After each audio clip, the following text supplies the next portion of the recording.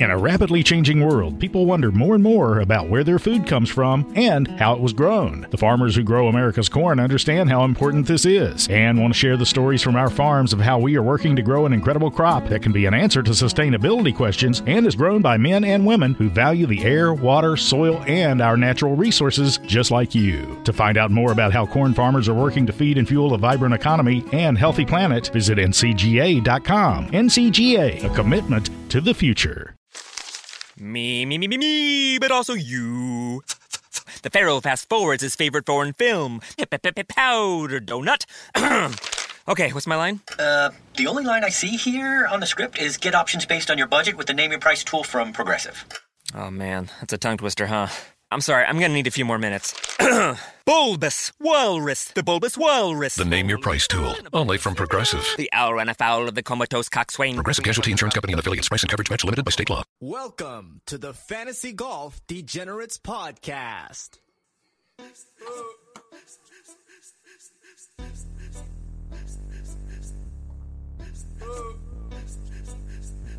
Jordan Bell, third. Jordan Bell, third. Yo.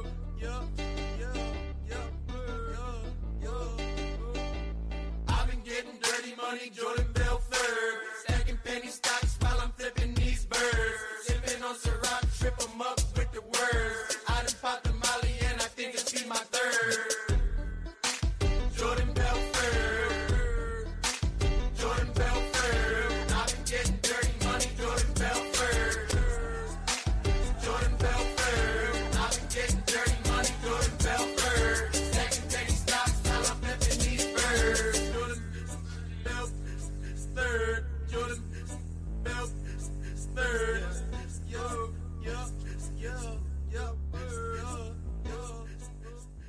What is going on, DGen Nation? After a historic Masters, we are back this week for the RBC Heritage. As usual, I am here with my main man, Tyler Tamboline. Tyler, how are you this week? Oh, couldn't be better. Worst week ever, probably in DFS, and at least the longest time I can remember, Kenny. And we'll get to that, but just super happy to see Hideki take this thing down. It was awesome to watch. There's so much history behind it. Everything is, I'm sure we'll get into, but just incredible to see him. When you have no rooting interest down the stretch, you may as well just root for a guy that we've played forever in DFS and followed his career. And it's almost like if Ricky had won. It's kind of the same feeling for me, just a guy that you've just been around and played in DFS and watched in golf for a long time. So before we get into it, Kenny, I want to remind everyone very quickly, this podcast is brought to you and presented by rotogrinders.com. Head on over to rotogrinders.com/DGen, get yourself $10 off the first month. Kenny, what a finish, man. I mean, it looked like it was over, and then there was a couple holes down the stretch there where Hideki, went in the water, didn't lay up, and, you thought Xander was coming. Xander had 3 holes in a row where he was inches away from making eagle. That was incredible, too. Would have been quite the comeback for X-Man, and on the week, RIP DMX, that would have been cool to see X take it down, too. But, again, I had no rooting interest. How about yourself? What did you think? And talk to me about the event. Yeah, I mean, I had Xander, I had Spieth, I had Leash, I had some outs, in the thing, but I ended up losing my ass too, which I had 30% Zalatoris. It was just a weird week, man. I mean, I got Cantlay wrong, of course, I got Berger wrong. I don't know what Xander was thinking on 16. First of all, he's down by 2 strokes, and he goes up to 16. Hideki just makes a big error. I don't know what he was thinking. I know the third shot on 15 when you lay up is not easy, especially with a front pin location. It's easy to spin back those wedges, even with these firm greens, to spin back with that, back to front slope that hole has. But just lay up and hit it over, hit it over the green just a little bit and just get your par or something like that. You know what I'm saying? It was just, he brought double into play, and luckily he didn't double because that just would have made it worse. But then Xander goes on 16 and he hits the water on a hole like nobody ever hits the water on. 16 is one of the easiest holes, outside of the par 5s on the course. People were just hitting it within 5 feet all day. I bet you there was a dozen players that hit it within 5 feet all day. All you had to do was hit it a little bit right, the classic Sunday pin location, drawing down to the hole, and you make it a tap and birdie. I mean, I don't know what the hell he was thinking. I mean, it was just horrible. His caddy was use a 7. He was no, I'm just going to flush an 8. And then he needed a 7. But even with the 7, it probably would have hooked into the water. I don't know. In the interview, he said it was a good swing. He felt good. But I don't know, man. I don't know what the hell he was thinking about that. He was trying to go for the pin when you didn't have to go to the pin. The easy play was 10 feet to the right and have it just come in and roll down that little valley right to the hole. So I mean, I don't know what he was thinking, but then Willie Z, great performance. Hideki, of course, with the win. I'm going to go on about that here in a second. But what did you think about the event? Well, just real quick on the Xander thing, I think, and the interview was kind of what he said was it was what I think he called it like the perfect shot. It certainly was not a perfect shot. That was not the fucking perfect shot. It was very poor, I think, but I will say this, and I'm not going to, stick up. Xander's not my guy or anything. I don't really care. I think it's awesome to see it. I think in hindsight, looking back, I know this is very results oriented, but you think about Cantlay and X. I still think of X as way more of a big game hunter. The $10,000 slapped me in the face with a sticker shock price that I didn't want to pay. And that's what got me caught up and many others on Cantlay. But if you think back to how many times X has won or come through in the clutch or been involved in these big fields, tough fields, all these factors, I really wish I had played more X in that spot. As far as the shot goes on 16, totally comfortable with it. I think it was just a poor execution. The problem was it's not easy to get, like you said, he's down 2 strokes. It's not easy to get it back on 17 and 18 against Hideki, even if Hideki is reeling off that hole, but Hideki just recovered and looked pretty good. Like he said in the interview after, we've been calling him Hideki bot for years. He said it's like playing against a robot. There was no way to rattle him. And Hideki scrambling, etc. was all. We can laugh at Brandel Chambly with his pen and paper out, like you're old school like you, Kenny. We'll get to that one too. But if he had to just put it to, like you said, 5-10 feet, he just didn't execute, but he wanted to make birdie right then and there versus he knew Hideki is going to play the very Tiger Woods-esque strategy game of just get it on the green anywhere, 2-putt and make par and come home clean. Xander did have to go for it. He just really did not execute as far as that shot goes. Now, as far as the rest of the event goes, like you said, I'll leave Hideki to you. I think there's some incredible stuff there, but Willie Z, this guy's the king, man. He's just a competitor. Love to see it. We'll talk about him more. He's in the field again this week. Spieth doing his thing as always. John Rahm really not even showing up for 3 days and coming through with the T5 classic Rahm. I mean, he ended up losing by 4 strokes? 4 strokes, man. Like, this is insane. He just pulls out one more day, like Sunday, and there was opportunity there. Don't get me wrong, that he could have done it. That's just how good he is, man. So I think we'll be seeing a lot more of him as we expect to. Some of the guys, Leishman, Rose, Cam Smith, those guys, you could mention them beforehand, and you did, I think, some, and other people brought them up. But I just think it was almost like everyone was in love with the upper 7K range, sort of the same reason, like reminisce on guys that could do well, Sergio, Bubba, Adam Scott, Louis, all them, and the guys down low in Leishman and Rose were the ones to pop. Cam Smith in the 8K range. Stewie Sink keeps showing a little bit of brass there. He's got the distance down, sort of Bryson-esque. And then talk about the guys that exited before maybe Hideki, but Bryson didn't do anything over the weekend. DJ Rory didn't even want to make the cut. Like Cantlay, almost DFL. There was just so much going on with this event, man. Bobby Mack, shout out to him. He'll be back next year with that T12. Get back into it. And then Kevin Na did his thing as well. But what'd you think? And then talk to us about Hideki. So, watching the event on Sunday, it was, sort of lackluster, at least until the last few holes. And at one point in time, I switched off. I was just getting so fucking pissed off because I was losing so much fucking money.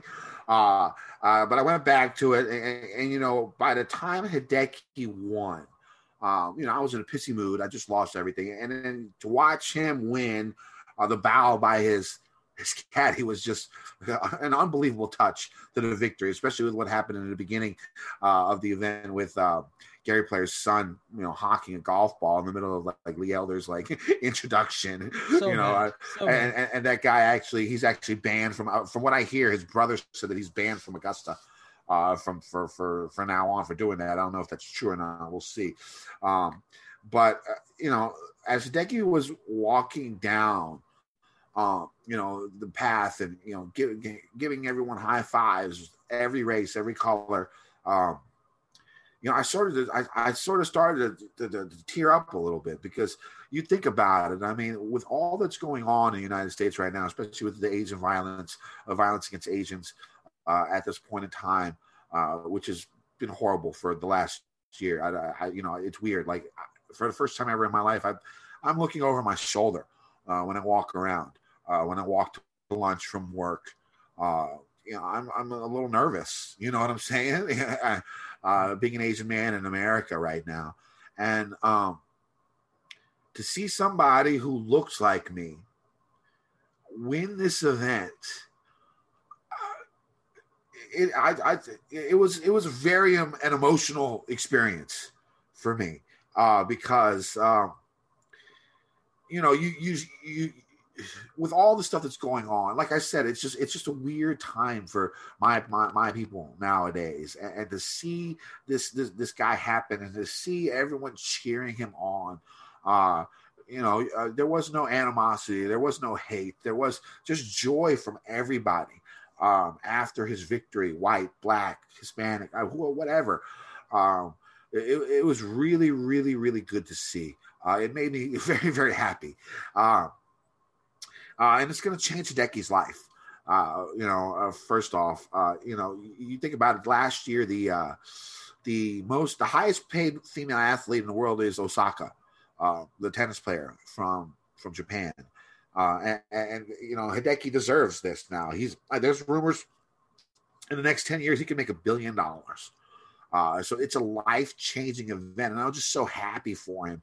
And I was just so happy to see, someone like him win this event, and see how proud, Asian people in general, doesn't matter if you're Korean, Japanese, Chinese, Thai, whatever, just celebrate this moment. And I know Wei Yang won the U.S. Open. The PGA Championship. But back then, personally for me, I wasn't as enamored in golf as I am now.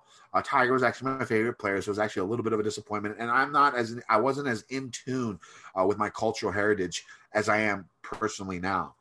And it was a very emotional moment for me, and I was extremely happy to see him get that victory. Now, the outcomes of this, moving past this part a little bit for Hideki, is going to be weird. Because, another thing, let me talk about Hideki and the emotion that he displayed. I mean, it didn't seem like it hit him until he actually he got the green jacket outside, and you see him pumping his arms in the air. Typically, when it comes to emotion, Hideki is like emotionless. Like, he makes Dustin Johnson look like a fucking Karen. You know what I'm saying? And just to see the emotion, to see the happiness, and it was truly a great, great moment, and it's going to be historic for golf. You're going to see, and you've seen this in the past in the LPGA when Sari Pak was winning those events, competing with Annika and getting majors, and you saw the Korean contingent of women just come in and start, dominating the sport. I think you're going to see something like this in the next 20 years. Just because of this Hideki win. I mean, first off, Japan is already a crazed golf nation. 2,300 golf courses, more than half the golf courses in Asia are in that tiny little island of Japan. When you walk the streets, Daniel Rappaport had an article about Hideki, Japan, and golf. So go check that out. It was pretty good. Talking about you walk down the streets of Tokyo, and like all the advertisements, there's like a bunch of golf related advertisements. Even for like a McDonald's, they feature golf. They're just crazed about the game. And now, what this is going to do to Hideki, I find interesting because you see him, he doesn't like the spotlight. Like, he doesn't want to be in front of the media. He moved out of Japan and moved to Orlando or Windermere because he wanted to take his family away from the mass of hysteria that usually follows him in events. And I want to see how he handles it. I don't know if this is it's a great thing that he won the Masters, but can he handle all of this? He was famous, but now he's basically a superstar in Japan now. He's a god in Japan now. I'll never have to buy a drink anywhere ever again. I mean, like even in the past, like when Adam Scott said that when he went to Japan and played with Hideki in the same pairing, he said the only time he's seen that type of frenzy with the fans on the course was when he played with Tiger and Phil at a U.S. Open back in the day. That's what he compared it to. Him and Webb Simpson went out to dinner one night in Japan. They shut down the whole restaurant so those two can eat dinner. And this is before he won a major. So the spotlight is on him now. I want to see how he responds. I mean, it's possible that it could be too much for him. A little worried about that. But I mean, that's far off in the future. Right now, I just want to celebrate his win. It made me feel so incredibly good. And I was extremely happy that he got that W. And it was very, very emotional for me. I'm still emotional right now about it. And good for Hideki and good for the game of golf. Yeah, well said, Kenny. I couldn't have said it better myself. Obviously, you see it differently than most do in your eyes, and I, in the sense of that, like, I can't speak to it. You can speak to what's going on in the States and the terrible stuff that's happening right now. But like you said, as far as bringing everyone together, like you said, him walking out of the gate and just fist bumping everybody. It's a completely diverse game. He showed that again. It's awesome for him. And this guy's hilarious. The pumping of the arms afterwards when the joy finally hit him that you talked about. Yeah. Having to jump back on the microphone real quick to thank the members of Augusta because he sort of forgot that, and his translator reminds him, and he hops back on and says, thank you. Like, he just hops on. It just brought some fun and joy back into it after you knew it was an extremely emotional moment. And then to see him this morning, just chilling at the airport, by the way, with the green jacket just draped up over the chair. Yeah, over his arm. Yeah, with that amazing ANGC hat on. I just thought it was just great to see, man. Forget private flights. Forget this. He's got enough spotlight in his life, like you said. And now it's going to be escalated even more so, and definitely interesting, something to follow and watch. But like you said, it hits different, like you said, for some. And I was with you when Sungjae won at the Honda. And that was emotional. We had some good times that night. I mean, that was a great event and something to happen. And this is, just so much more monumental just for the world of golf and things that are happening out there. So you said it well, my friend. I think it's a great thing. We've been watching Hideki just for so long. Like I said, I had no rooting interest as far as the dollars and cents go, but just to watch him, I was rooting for him heavy down the stretch. We know Xander is going to win majors. I believe so. Anyway, at some different, maybe the US Open, maybe the PGA, maybe even this year, he's always in the mix. It's one of those things that we've seen it lately, but just to see Hideki finally get it, man, and put that on and pump his fists in the air and all those little things, just amazing to see, and a great event overall. It worked out in the end. Yeah, if Korean ever wins the Masters, I'll lose it. I'll fucking lose it. I mean, it'll be too much for me. It'll be fucking too much. Sungjae, I'm looking at you. But, I mean, I can't describe the feeling I had, and I'm still feeling overjoyed about it right now. And, I don't know what else to say. Good for Hideki. Good for the game of golf. And I'm extremely happy about it, just to see the love and adoration that he receives from everybody in this time that we're living in right now. It was the perfect fucking moment, in my opinion. The perfect fucking moment.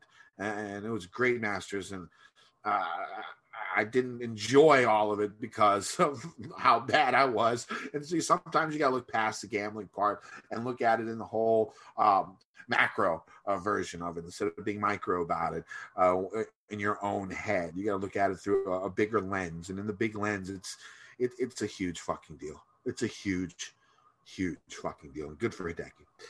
All right. Anything else you want to talk about before we move on? No, sir. Like you said, the micro perspective is, hey, we can get back to it this week with the RBC Heritage and get all our money back right quick. All right, let's go to our listener league real quick, of course, because I was too enamored with Hideki Matsuyama. I forgot to pull up the lineup, so give me 1 second while I do it. But still, yeah. Man, I still can't get over it. And I need to see footage of Japan. Like, in 1977, I forget who won it, but it was a Japanese woman who won a major. They when she came back to Japan, they gave her a ticker tape parade. Like, she was the fucking, like, it was like they just won, like, World War II. Like, you know what I'm saying? Those parades they had back then where you see the military guy kissing the woman and stuff. It was like that type of parade for the woman who won. I've been working a lot. It's been sort of stressful here lately with work. And I haven't been online as much to see what happened, but I mean, maybe he just got back recently. I don't know, but I want to see, or if he's even flying to Japan, maybe he was going back home to Orlando. I mean, I don't know exactly where he's going because I'm pretty sure the Atlanta airport has, flights. It's one of the biggest airports in the world, and I'm sure it has flights to Tokyo. I don't know where he was going because he ended up in Chicago. They said he was going to Chicago. So that's where he went from there, though. Obviously, O'Hare is a huge airport. Yeah, but he lives in Orlando. So right. I think he has to be going international. I guess they weren't any flights out of Japan or something at that point in time. I don't know what the deal was, but it was funny seeing him do his thing. All right, so let's get to our listener league this week. So it's Glove Box 87. Looks like his avatar is a picture of him hitting a golf ball. He won our listener league this past week with 544 points. John Rahm finished, of course, in fifth with 84 points. Spieth finished in third with 95.5 points. He was about 40% owned. Rahm was about 16% owned. He had Hideki about 10% owned, 118 points. Justin Rose, man, this lineup was pretty sick. 3.2% owned. He was 86.5 points. Will Zalatoris, he had 16.4. He was 16.4% owned, 99 points. And Phil Mickelson, who we talked about a little bit last week, he finished in 21st with about 4% owned. That's a really sick lineup. I wonder if he used that in a bunch of other things. Another thing that really made me angry, I will say, is the optimal lineup last week for the Masters.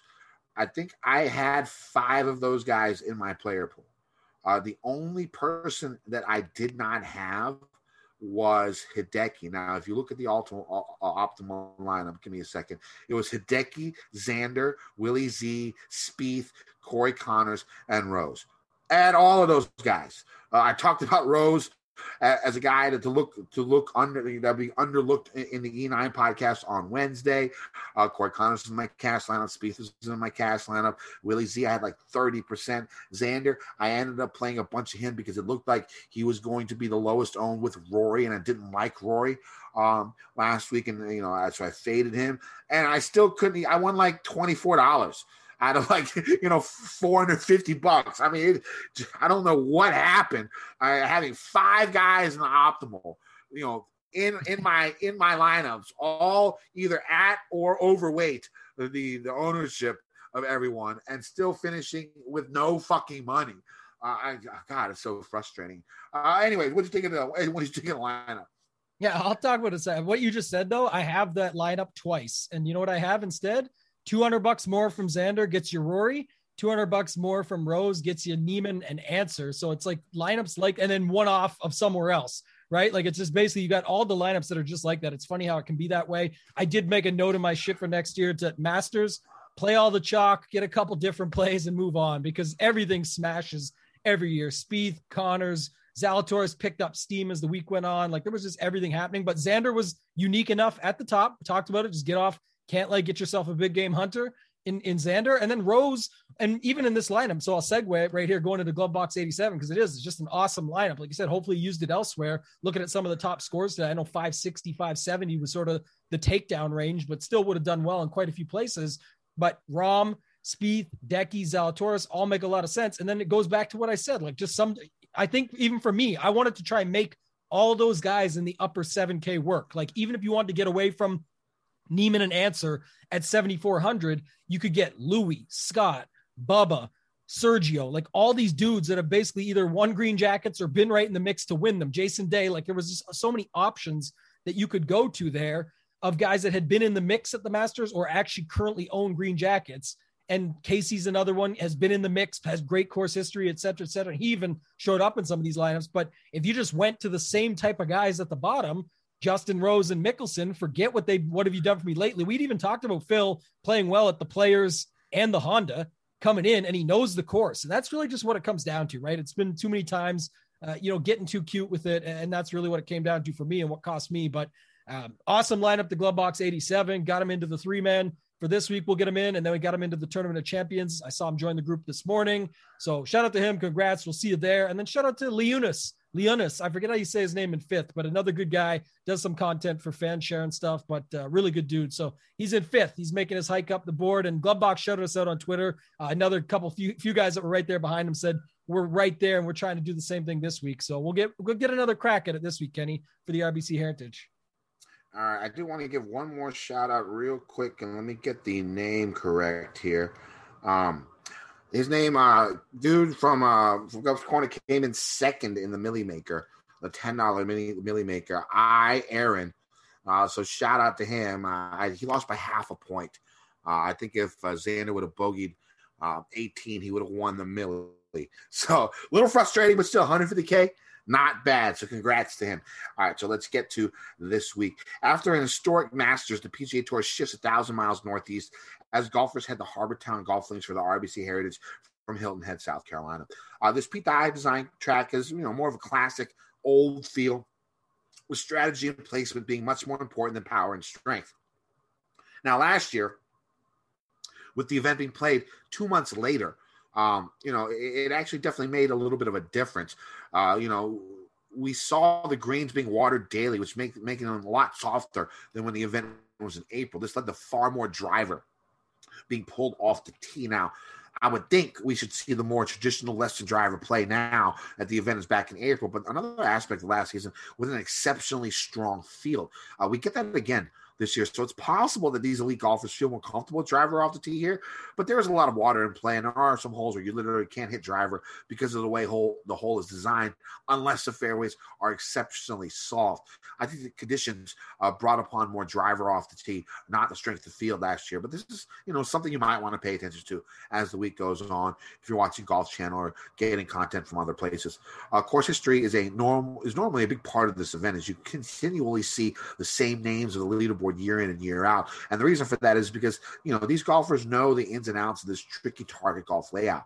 You don't see too many courses like this anymore on tour. So it would make sense that finding the correct strategy here would take some time to figure out. But just like last year, the field is way stronger than usual, which could make that strong course history narrative a little bit moot. If you're looking at the Pete Dye correlation this week, the other Dye courses that are played every year on tour are TPC Sawgrass, TPC River Highlands, TPC Louisiana, PGA West Stadium course, and Austin Country Club. There's also some chatter. A lot of people think that the Copperhead course in Innisbrook has correlation to Harbortown as well. Harbortown's a 7,100-yard par 71 with 4 par 3s and 3 par 5s, 2 of which are reachable by most pros. Off the tee, golfers will have to deal with tight tree-lined fairways with thick woods, bunkers, and water being a problem for golfers who miss wildly off the tee. This course is the definition of target golf. If golfers hit it on the wrong side of the fairway, they might have a blocked second shot because of all the overhanging trees that surround the fairway. On the other hand, if they missed a fairway but hit on the correct side and not in the woods, they will have easier approach shots than golfers who hit it on the fairway but on the wrong side. The fairways are tight, but over 66% of fairways have been hit during the tournament's past, which is, above average, meaning most golfers, I would think, will be hitting less than driver to place their balls in the right location. A lot of the fairways are extremely narrow, around the 300-yard range, just preventing golfers from breaking out the big stick of less, unless, of course, the fairways are exceptionally soft.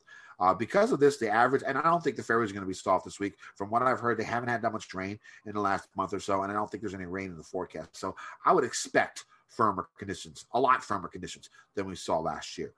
Now, the driving average here is the shortest on tour at around 265 to 275 yards. The rough normally isn't too thick, but missed fairways should make approach shots much tougher into these small greens. Enjoy! Thanks.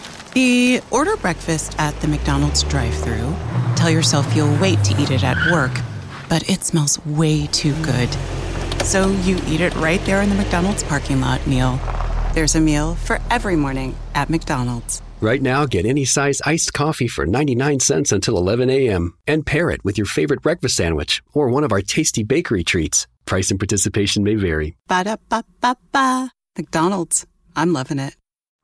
On approach shots, golfers will see some of the smallest greens on tour with slight undulation and an upside-down bowl configuration, which could make approaches that land on the edge of the greens more likely to roll off, leaving golfers with tricky up and downs for par, especially when they are short-sided.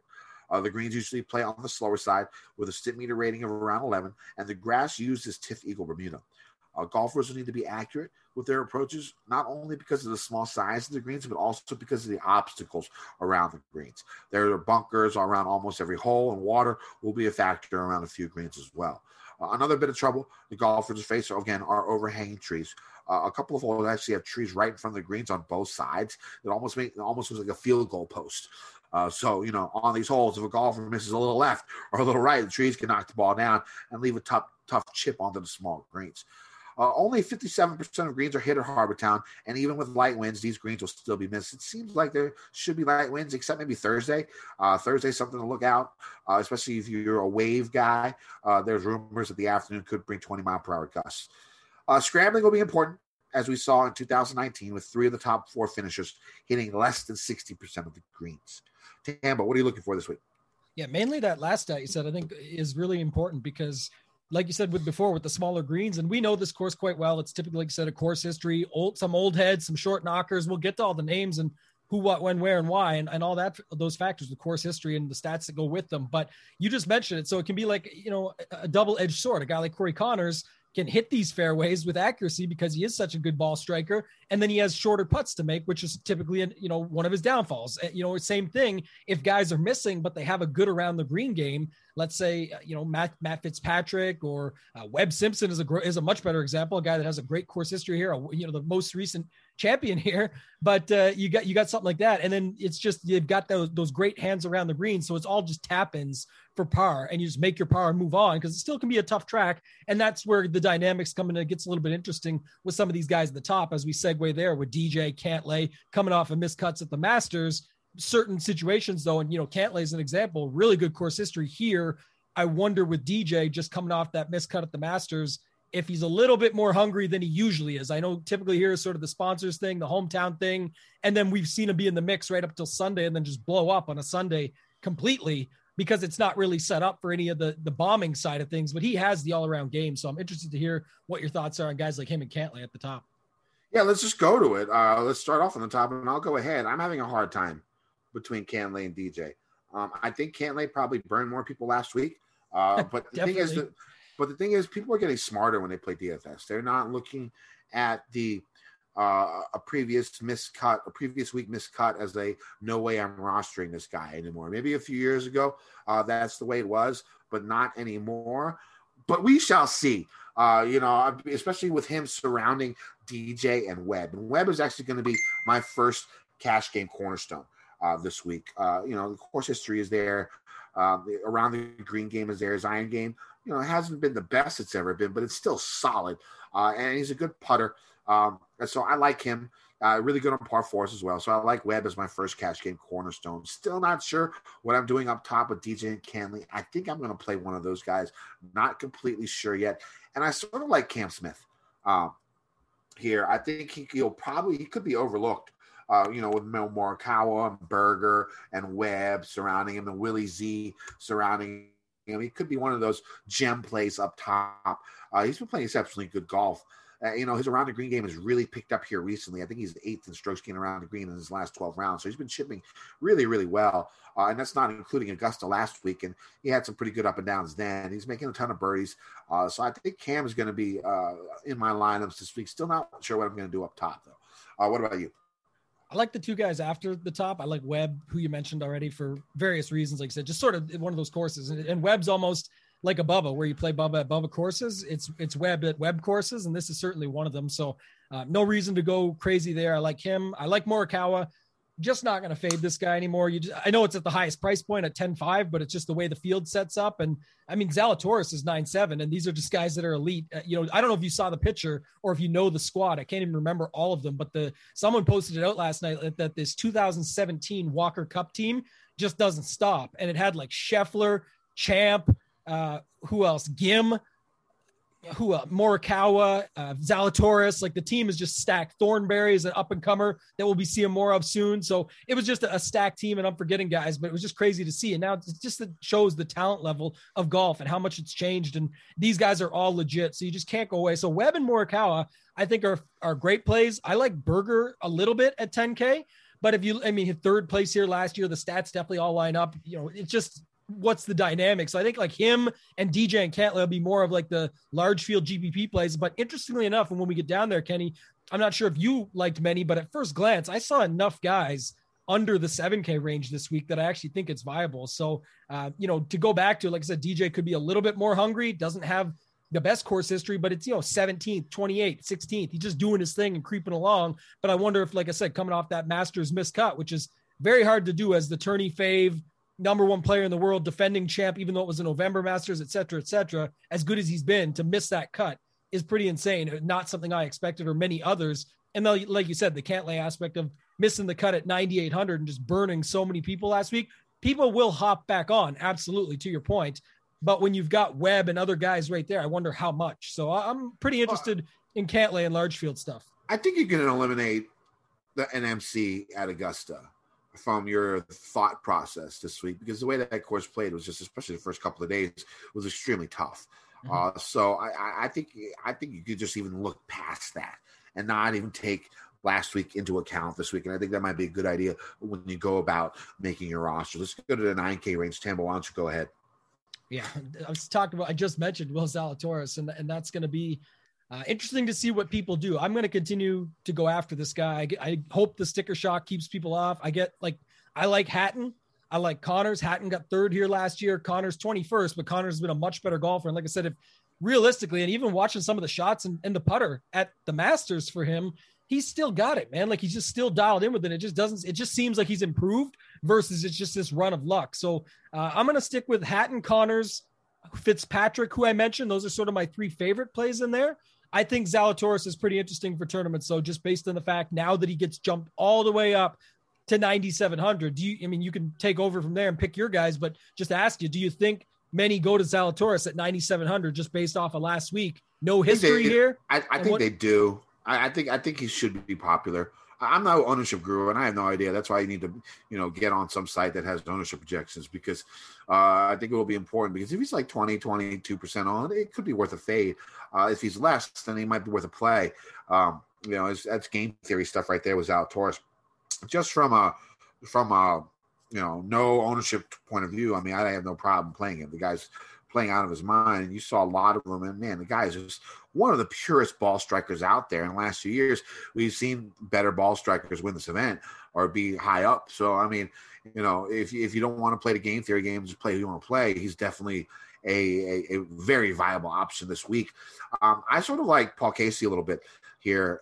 His short game has gotten a little bit better here, especially recently. Iron game has been strong. He had that good Sunday charge, which we always like.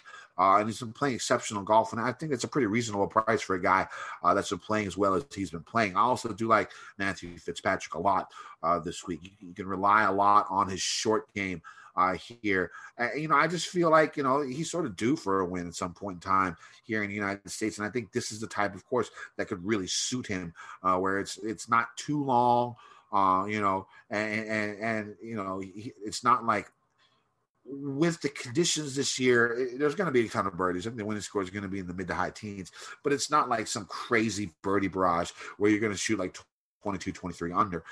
So I like Fitz a lot this week as well. Let's move over to this 8K range. I'll go over my second cash game cornerstone. It's going to be Brian Harman, who's been playing really good golf. Of course, he finished top 8 or something like that at the WGC match play, which is another die course. He's been playing good golf. He has really good course history here. So his around the green game is strong. Especially, if you look here in the short term, it's been very, very, very good. So I do like Brian Harman, also really good on par fours. So he's going to be my second cash game cornerstone. My third cash game cornerstone is going to be the villain, Matt Kuchar. I don't think he made the cut last week, did he? Right, if I'm not mistaken. No, he didn't. But I'm not, like I said, I'm not really taking that into account. The guy just doesn't miss cuts here. I don't know how many times he's played here, but like at least in the last 12 years, he hasn't missed a cut. And before last year, and last year was a little bit different. The course played a lot different. So again, looking at course history, I would put a little bit less emphasis on last year because it just definitely wasn't the type of course you usually see in April when they play in June. So, but the guys before that, even second, 23rd, 11th, 9th, 5th, 1st, the guy is just exceptional at this course. He's been playing well enough for me to get on board with him, and I don't think he's going to be too popular. It might be one of my less chalky cash plays that'll be here. We'll see how much people go on course history. But I like Kuchar. If we're going GPPs in this range, I like Abe Answer. Again, this type of course seems to suit him. Shorter, not too long, tighter fairways. So I like him. I like Harris English. Good finish last week at the Masters, which really isn't the type of course that you would expect him to do well on, especially with his lack of driving distance. and I think he had a top 25. And, he's been sort of coming up after a little bit of a slump after his win at the Tournament of Champions. So I do like English a little bit, especially in GPPs this week. Yeah, I like those GPP plays you mentioned at the end, Answer in English. I don't know if they'll be as popular, but really there with you on Harman. He's just been playing incredible golf. Like you mentioned, all the stats still line up, especially of recent. Again, he can make those short putts. I'm not too worried about he's a great putter. So anything he sets himself up for, and that around the green game has been solid. That's how he did well at match play. That's what he did just at the Masters this past weekend in tough conditions. So I think it was a 12th place finish there. His course history here is pretty decent. The other two guys, the one that I'm giving a pass, you mentioned this, and I agree with it fully, is giving them a little bit of a pass off a rough week at the Masters. And that for me would be Sergio Garcia. We liked him before that. We liked him going in. It just didn't work out. But if you look at his game overall and just what he's been up to, and fifth here last time out, I think just the stats wise, he was ball striking incredibly. He's got a good short game. He can make putts from short range. And that's pretty much, if he's missing greens and his ball striking is not on, he should still have putts from sort of that 5 to 10 foot range. And I'm not as worried about that for him. And then my favorite play is some people's villain, not Kuchar, but some people will villainize Kevin Na, as we've talked about on here before, or they just don't like his style or whatever it might be. And we love the guy. And I think this is a perfect spot again. He may be popular because his course history is so good, but playing that well at the Masters, just keeping it all together, all around game, one of the best scramblers on the PGA Tour, can make those short putts, not worried about it a bit. So, and I like, what did we say about him before? Like, was he a one win in each of the last 4 years? Like, just keep piling him on, Kevin. Like, this is the time. So 8,100, I really like Kevin Na in this range. Yeah, I could get behind Na too. Another thing about this is, I really like the 8K range better than the 9K range a little bit. I do like Fitz a lot, but outside of that, I really like this 8K range a lot. So it's pretty easy to, maybe go two of the 10K guys here, like a Webb and a Cam, or, a Webb and a Berger, or a Cam and a Berger or something like that, and then drop down to this 8K range and just forget the 9K range at all. So, I mean, it's just something to think about this week. Let's go to the 7K range. I'll go with my last cash game cornerstone. It's going to be Charlie Hoffman at $7,800. If you notice my cash game cornerstones this week, they're all old head course history guys. And that's basically what I'm going with this week. But, Hoffman has some good form coming in. The guy's been playing exceptional golf. A bunch of top 10s, a bunch of top 20s in his last few events. His iron game has been exceptionally strong here in the last 50 events. I think he's 8th in strokes gained approach in this field. A ton of birdies. A little bit worried about his around the green game, but if he hits enough greens, he should be okay. So I do like Charlie Hoffman. So my cash game cornerstones this week are going to be Webb Simpson at 10-7. We got Harman at 8-7, Cooch at 800, and Hoffman at 78. This leaves about 14-8 left to fill out the rest of your lineup. So the guys I do like in this range, I'm going to go a little Siwoo this week. Again, another Pete Dye specialist. His stats have really been really good. He's been really, really strong around the greens lately, and that's really been helping him a lot. You add that to his better iron play here recently, I think he makes a really good choice this weekend. I really like him at his number when we get to the betting card. So I do like Siwoo Kim a lot this week. I'm going to go Ian Poulter, another old head course history guy. I'm sticking with that sort of motto this week. So I like him a lot. Chris Kirk, another old head guy. So you could see the theme I'm going with this week, because this course could definitely bring out those type of players on top of the leaderboard. Who do you like in this top range? Yeah, I was going to ask you first, because when you said Siwoo Kim, I said the name in my head, and it reminded me that Sungjae Im is also in this field, just backing up. We didn't even talk about it. Do you like Sungjae here? I know he's 9,000. The love for Matt Fitzpatrick is there, but I kind of like Sungjae too. I forgot to mention him, and just the ball striking. Again, what do we worry about is a little bit of his around the green game, maybe, but it seems to be improved a little bit. And then, like I said, I like that if he is striking it well, the greens are just so small that those putts are less worrisome to me. So I don't know. Any thoughts on him before I do the 7K range? His iron game's been really, really bad here recently. So I'm a little bit worried about that. You take into account he's not the strongest around the greens. He could possibly be one of the lowest owned above 9K though. Just looking at this, it's possible that he is the lowest owned from the 9K and above range. And he has a talent to come out and do his thing, even if his stats aren't really great. So game theory play, I could see that coming. Yeah, I was just going to say, I think that, to your point, and that's why I brought this up, because I'm liking this upper 7K range, which I'm about to get into, and I like the 8K range that we just went through. So just thinking from roster construction perspective and things that you mentioned there is, I don't really, you could just skip out on that complete upper 9K range and have a lineup with a 5-figure guy and then put in like Sung Jae and Fitzpatrick and then build down from there and have plenty of money to spend and get yourself a nice little lineup that way, I think. So as far as the 7K range goes, can't disagree on many of the plays. You mentioned them at the top. Siwoo, Pete Dye, that's a thing. We're playing that. Russell Henley was a guy I didn't hear you mention that I think I like a little bit more than most probably, and I'll bring him up. I do like Henley. I like Henley. Yeah, he's coming in okay. He doesn't have the world's best history here, but again, I just think stats-wise and what he's been doing across the last 50 rounds, if you will, or you want to bring it across the last 6 to 12 months, he's been playing a much better game. His approach game is dialed. Didn't he finish like second at Honda or something like that recently? I mean, third. Yeah. Okay. Yeah. I mean, tough course. I can definitely see it. Yeah, it just makes a lot of sense to me. And I like that for betting later as well. I guess the other guys here like Kisner can always play him. Christian Bezuidenhout, we talk about him sometimes, and it's usually in like majors and WGCs and things like that where he just pops up out of nowhere. But he actually got 28th here. He just made the cut at the Masters. He has a pretty stout game, but some of his best part of his game is the around the green game and his putting from under 10 feet.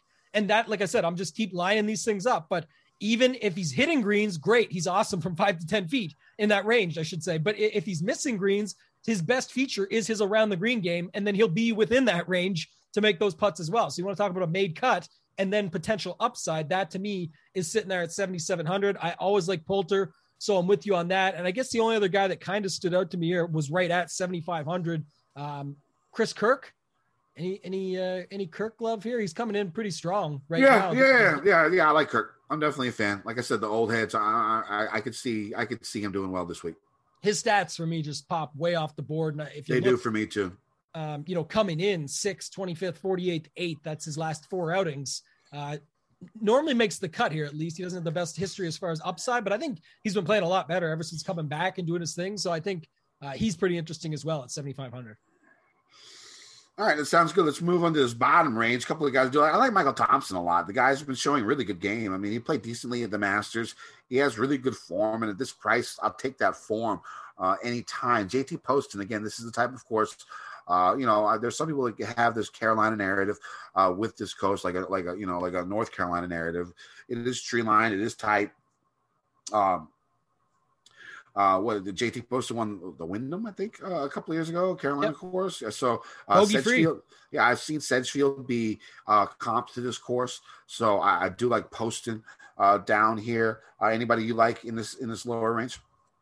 Streelman stands out as an interesting play. Always play Cam Davis. I like him regardless. Again, he just has the game. And if you look, like I said, it's going to be if his ball striking is not on, it's not on. And you lose out and that lineup's dead anyway. But if it's on, what I always talk about with him is the same thing. But if he makes the cut, the upside is there. Even if he finishes 25th or 30th, he could be the top 20th in scoring or top 15th in scoring. So I think he's one. Streelman, who I just mentioned. Who else here? Grillo, right? We've been playing him a little bit more lately. He'd be a guy that stands out to me here just as another interesting play because I'm just not as worried with the putter and whatnot. And then you mentioned the two at the bottom that I had. I'll bring one more up though. I like Michael Thompson and JT Poston with you. They both have a pretty good run here. 8th and 6th for Poston. Loves playing here. Talked about it on his social media in the past where we brought it up. And then Michael Thompson, like you said, just playing good golf, but 8th and 10th here the last 2 times out.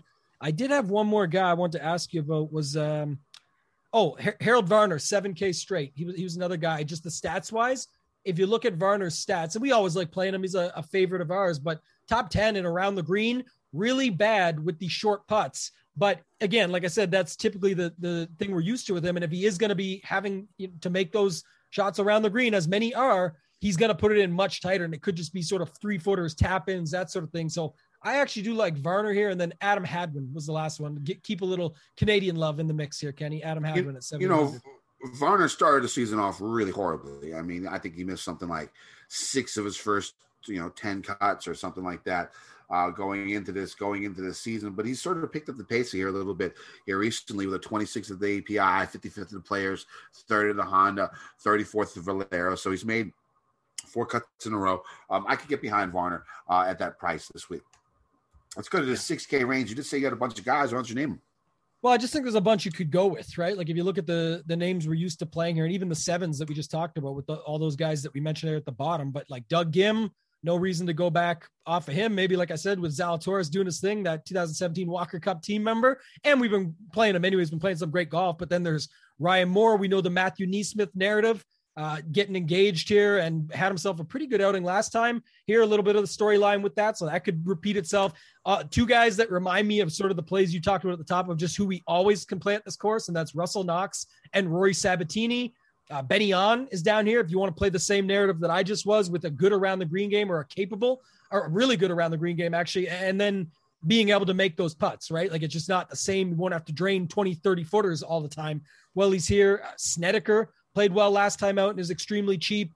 We always talk about Adam Long. Stewie Sink played really well at the Masters and has been doing his thing coming in. Jim Furyk, now it would be the time to go to guys like him and Ches Reavie. So they stand out. I mean, there's just a bunch of guys down here, man. I just named like 10. I'm sure you have others, but like any of those guys you like, and then who else down here? I like Benny On. I like Gim. It could be the nostalgia coming with me. What happened with Hideki winning? I want to see a Korean win, so I could get behind those two guys again. Doug Gim. I've said this before, but Gim is actually Kim. And there's no hard K in Korean. So it's actually my same last name, just spelled a little bit differently in Korean.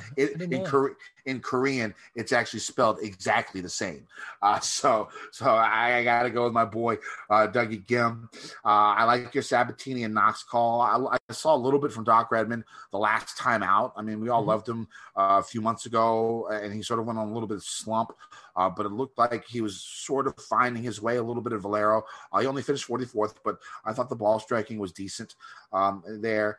Other guys I do like, Ches Reavie, somebody that I can get behind. I know he hasn't been playing that well. Jim Furyk, if we're going with the old head narrative, once again, and down a little bit below Hollywood Hoagie.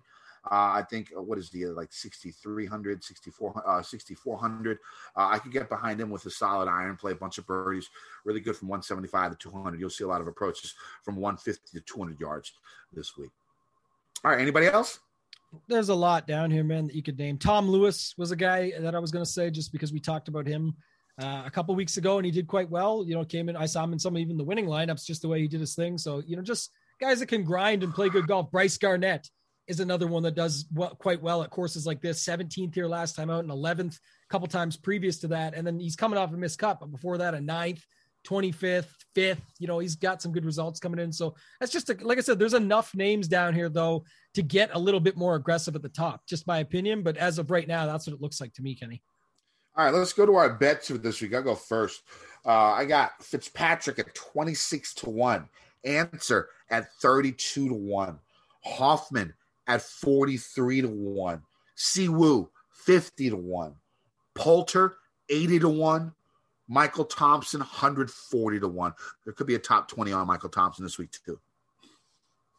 I feel like I got to bet Michael Thompson just because everybody is. I'm starting to see it that you're like the third or fourth person I've seen bring it up, and like I said, I haven't been online too much, so no, it just makes sense. Like I said, I just looking back at the numbers and seeing everything that's going on, it kind of really does suit it. But I've only got 4 right now. I got Willie Z at 33-1, and I know there could be some fatigue or whatever it might be. But the craziest thing was, I forget who called this out. Shout out to them. I don't know the name, but was the odds at 33-1 here are better than you're getting at like the US Open or the PGA or anything right now, where everything just dropped like a rock after his Masters finish. Everyone went and bet him live, right? Or whatever they could find as an open line during the Masters. And now you could still get him for 33 here. So I'll take that number. Harmon 40-1. I already talked about our love for Harmon.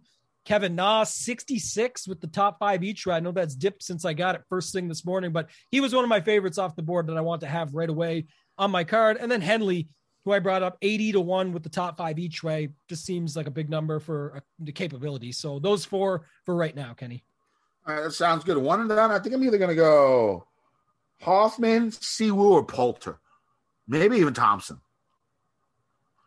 Yeah, I still got Webb Simpson, so it might just be time to use him because that could be a good idea. Yeah. Definitely a good spot. Otherwise, I don't mind. Like I said, I really do like Kevin Na quite a bit. I like Harmon. Those are just sort of the guys that I would lean to, but if you've got Webb, I think you can just use them up here and roll it. All right, that sounds good. I think it's going to be it for this week. You can find me on Twitter at KendoVT. You can find my articles every week on gupscorner.com. My course preview and stats to look for are already out. I'll have my full, complete betting card, out on Wednesday on the site, and I'll have my favorite DFS plays in every price range. And you guys know where to find me on Twitter at Totec and Tambo. Hit me up there if you guys have any questions. Over on Roto Grinders, talk about it at the top of the show, rotogrinders.com/dgen. Get yourself $10 off the first month. Check it out, everything that we're doing there. I got the Tuesday show coming up with Noto and Cards. Noto himself had a pretty big week, actually, almost taking down two different milli makers, or one milli maker and an 888, and he was in the mix and some other stuff. So had himself a really nice week and got an unlucky Sunday out of some guys like Bryson and Connors, Palmer, Spieth, some of those guys that didn't really fully come through. Spieth, I guess, not so bad on the back nine, but you can check us out there, my Wednesday night show. Other than that, that's all I got, Kenny. All right, usually there is a Masters hangover, but Hideki's win got me hyped, so I'm ready. Let's get this done. Let's win some motherfucking money. DGen Nation. The only thing better than grinding all night for your side hustle is your roommate picking you up with Mickey D's breakfast. The perfect pickup deal. There's a deal for every morning at McDonald's. Right now, taste breakfast perfection when you get a warm and savory sausage McMuffin with egg for just $2.50. Price and participation may vary. Cannot be combined with combo meal.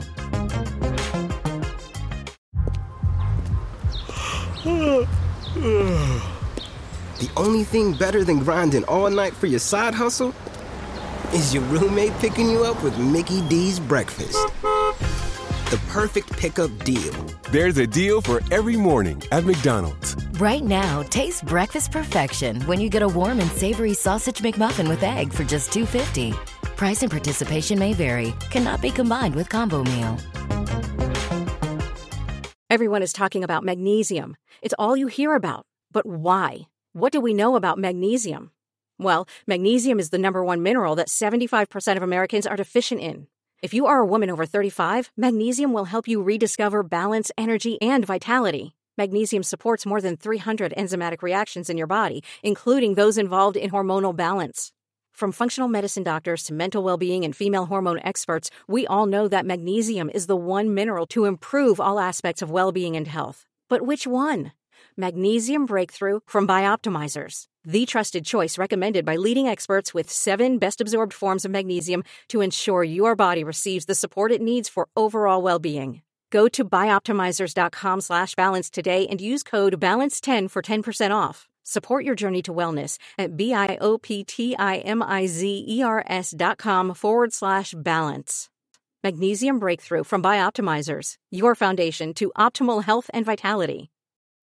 When you need mealtime inspiration, it's worth shopping Kroger, where you'll find over 30,000 mouth-watering choices that excite your inner foodie. And no matter what tasty choice you make, you'll enjoy our everyday low prices, plus extra ways to save, like digital coupons worth over $600 each week. You can also save up to $1 off per gallon at the pump with fuel points. More savings and more inspiring flavors make shopping Kroger worth it every time. Kroger, fresh for everyone. Fuel restrictions apply.